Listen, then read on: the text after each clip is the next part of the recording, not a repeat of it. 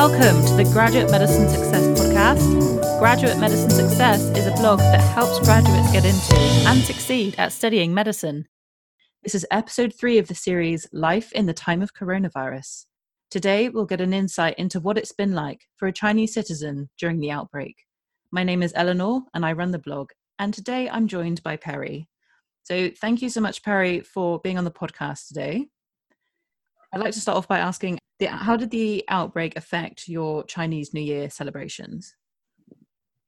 So this pandemic get us outbreak before the Chinese New Year. Actually, literally, I think it's at least a week before the real Chinese New Year. So at that time, it was 2 days before the Wuhan was sealed off. So personally, I traveled from Shenzhen to my hometown. At that time, it was normal, but after like 5 days, when the news comes out, when like people, they post all the like news links on WeChat moments on everything, then we were told not going out anymore. So basically, because 1 day before the Chinese New Year, we usually go out to go like shopping to buy everything. But this year, I didn't go out anymore. Just my father took me to a nearby supermarket and we finished everything very quickly. And I was so afraid when I'm in crowds because the whole country is in the higher alert of those crowded people. Because at that time, we are aware of the like social distancing and how it works, and we wear masks. And I went to the pharmacy. I bought a lot of masks, and just after a day, the masks are all sold out. And my family tried. Well, my parents at first didn't buy it. The thing is like made up stories. But after that, everyone in my family, even my grandparents, they start to accept this fact, and the whole family is locked at home. So yeah, no entertainment, no celebrations outside, just stay at home. So before the Chinese New Year and after the situation is getting more stable, we have been stayed at home for, I think, at least a month. Yeah. And during that time, were there ways to, for example, get deliveries of food and so on so that you could still remain essentially at home? Actually, because in my city, it's not that serious.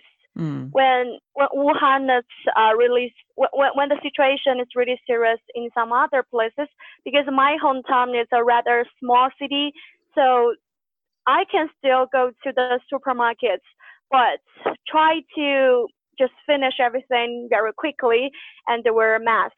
I don't need a food delivery, and because it's a Chinese New Year, usually everyone will prepare a lot in the fridge, because that's what we usually do. So it's like, thanks to the tradition, so we don't have to think too much about the food. And because my grandparents, they live in countryside, so they got a lot of like vegetables and chicken sort of things. They brought them to my home. So this is fine. This was fine. Yeah. Okay. And just to get a bit of perspective, so you're more in the sort of south of China and Wuhan is more sort of north, isn't it? So you're probably quite far from the origin of the outbreak. Because it's actually my province borders the Wuhan city. Oh, Wuhan I city see. Sorry. Yeah. So it's not very far, but because Wuhan is a big city and my hometown is rather small, so yeah, there's not much like a transportation and people flowing into my city. So I think that's why. Okay, yeah.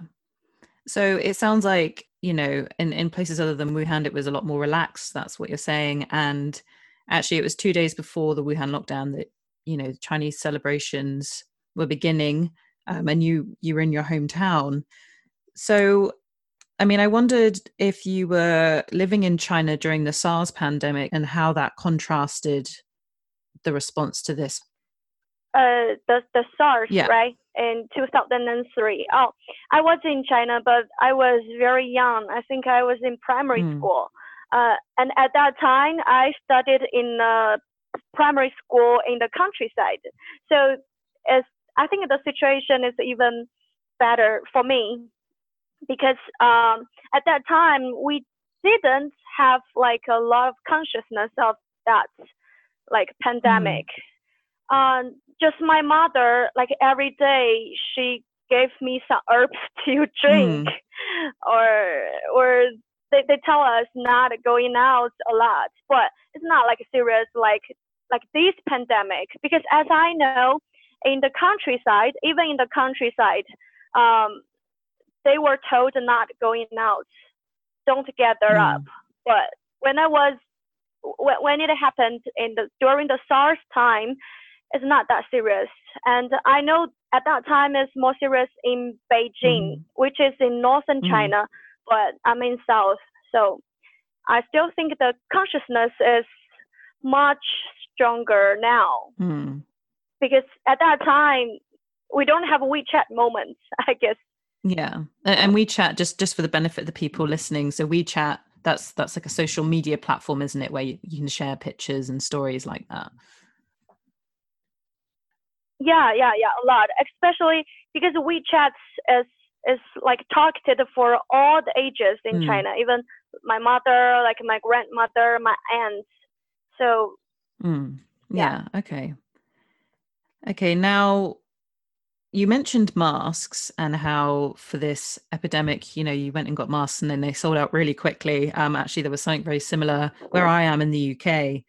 And am I right in thinking that in China, it's compulsory to wear a mask outside right now? And how easy has it been to get more masks? Before the Wuhan was filled off, we started to buy masks. At that time, I could still find some in the pharmacy. And then, because I stayed at home for a month, I have like a little need. I don't need many masks, so I didn't try to buy some. But for others, there is one way is like you can buy this from the like Taobao or some like online shops, and some people even try to buy from some other countries like Indonesia or some other countries. They ask people to buy that for them and get delivered back to the country. But during the Wuhan's worst time, most of the masks were sent to Wuhan. So for normal people, is just try to buy some online, and I know some people they do business on WeChat. They also share some moments on that, but sometimes it's not reliable. Maybe just like fake masks. Okay, yeah. But these days it's easier. It's much easier to get some. Yeah. So along with wearing masks, what other guidance have you been given in China to help stop the spread of the pandemic? What we've been told the most is try not going out if it's not necessary. So just try to stay at home. Don't go to like crowded place. And wear masks and make sure that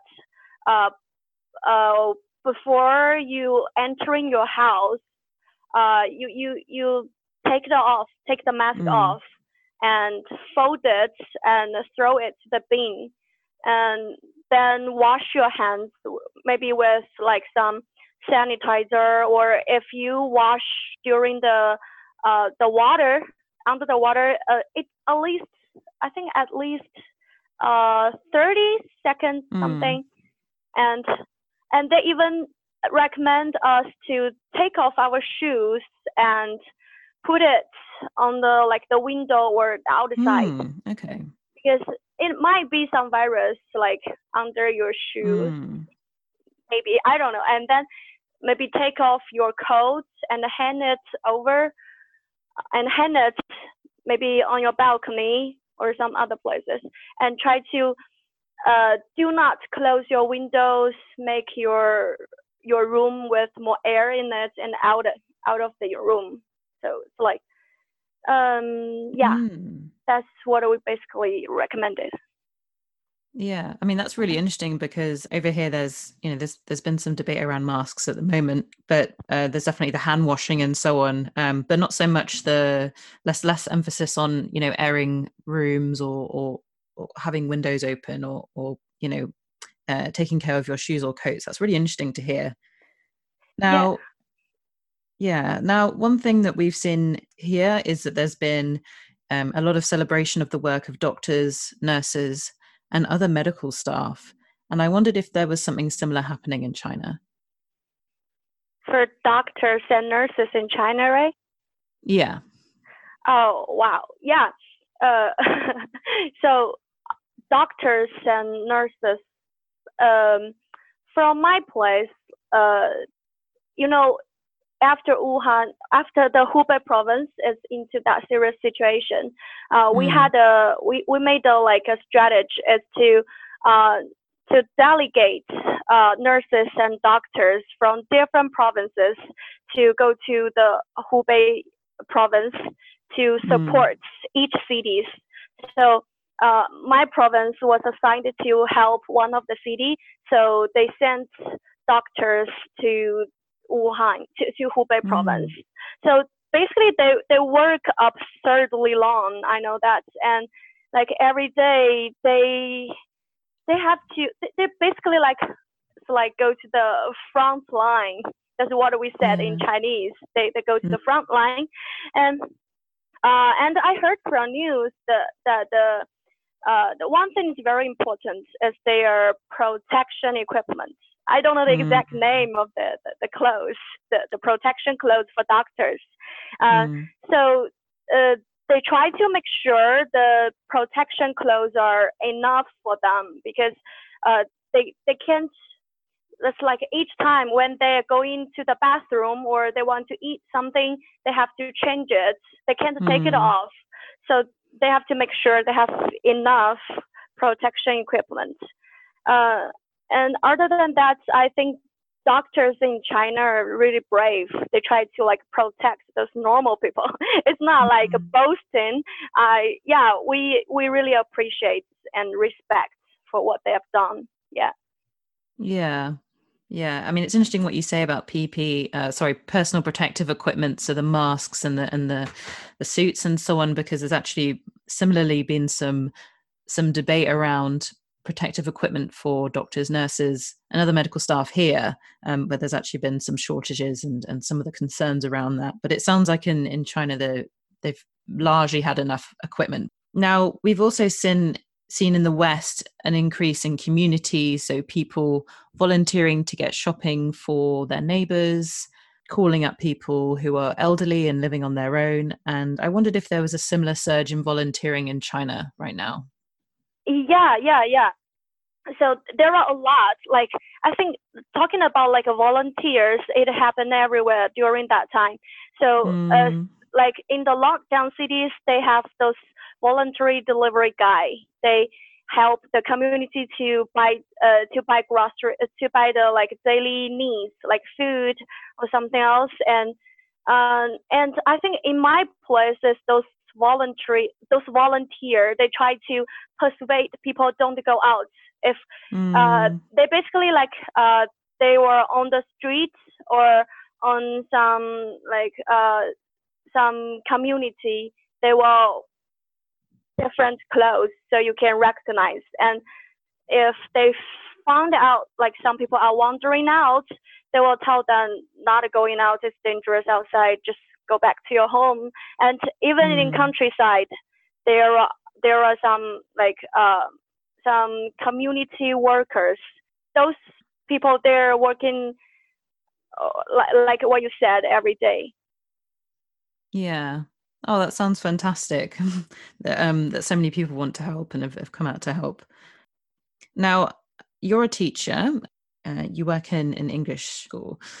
So, how has it affected the way that you teach? Have you been able to teach online? And how's that been?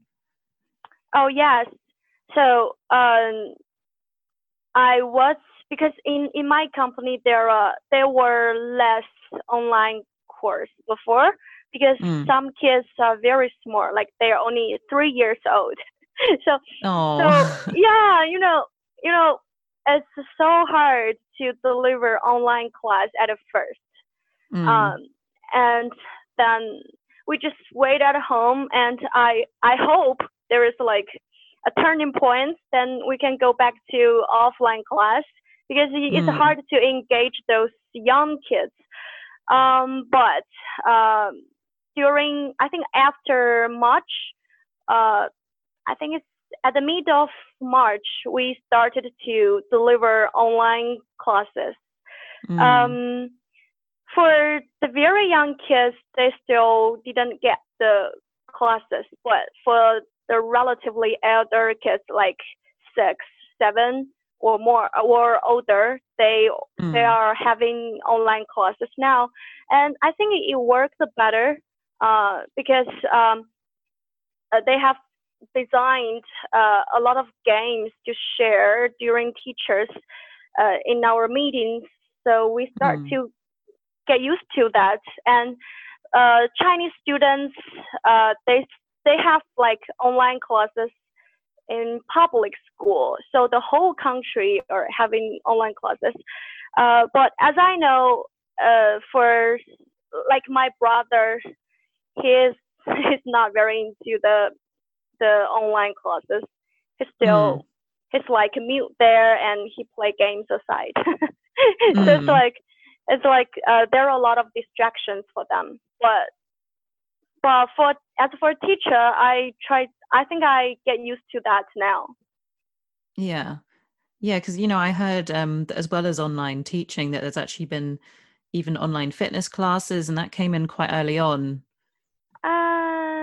I don't know, but Ah, because okay. because for for fitness we have sort of like before this outbreak we have all kinds of like apps. They send you videos how to do fitness at home, but Ah, okay. Yeah. for courses maybe. Yeah. Okay. Thank you so much. I wondered, just before we finish, if there's anything else you think my listeners should know or would find interesting to know about your experiences so far. Well, I think uh, this is like a pandemic, but at for at first I was confined at home like every day. I think it's so boring, and Mm. all of my friends they almost went crazy. Mm. Then I started to like try to learn to cook and try to practice some other like writing or learning English with my friends like every day. Then I Mm. found although we can do nothing outside, but staying at home and find something and stick to it that make time goes fast. And you will found like during this time at first you were so anxious or even get a little bit like you want get a little bit confined and you it drives you crazy. But Mm. then you will find you get used to it and you can make the use of this time. And maybe now for me, I really like staying at home and the work from home. So Mm. sometimes for normal people, I don't think it's like really a really bad idea since the situation is bad. But for your side, try to do something meaningful and try to appreciate the time with yourself. Yeah. Yeah, no, I agree. I think that's really good advice, for sure. So thank you very much for that. So thank you, Perry, for coming on the podcast. That was really insightful to hear about your experiences. And I wish you all the best with the rest of lockdown, and hopefully you can go back to teaching offline very soon. Thank you. Thank you. Thanks for listening to the Graduate Medicine Success Podcast. To learn more about the blog, please visit the website. Please leave a review or rating of this podcast, and I hope to see you in the next episode.